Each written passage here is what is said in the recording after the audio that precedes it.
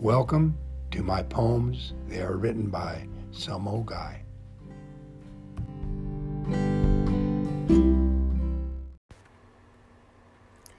She sleeps on the sidewalk in front of a store, parks her shopping cart near the front door.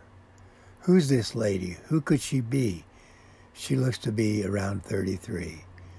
No one seems to mind that she's there, probably just too busy to really care. There's only one blanket between her and the cold. She has a very slim chance of growing old. I would like to walk up and help her survive, but it takes all I have to keep me alive. So I'll have to walk by like all the rest and hope she'll survive by just trying her best.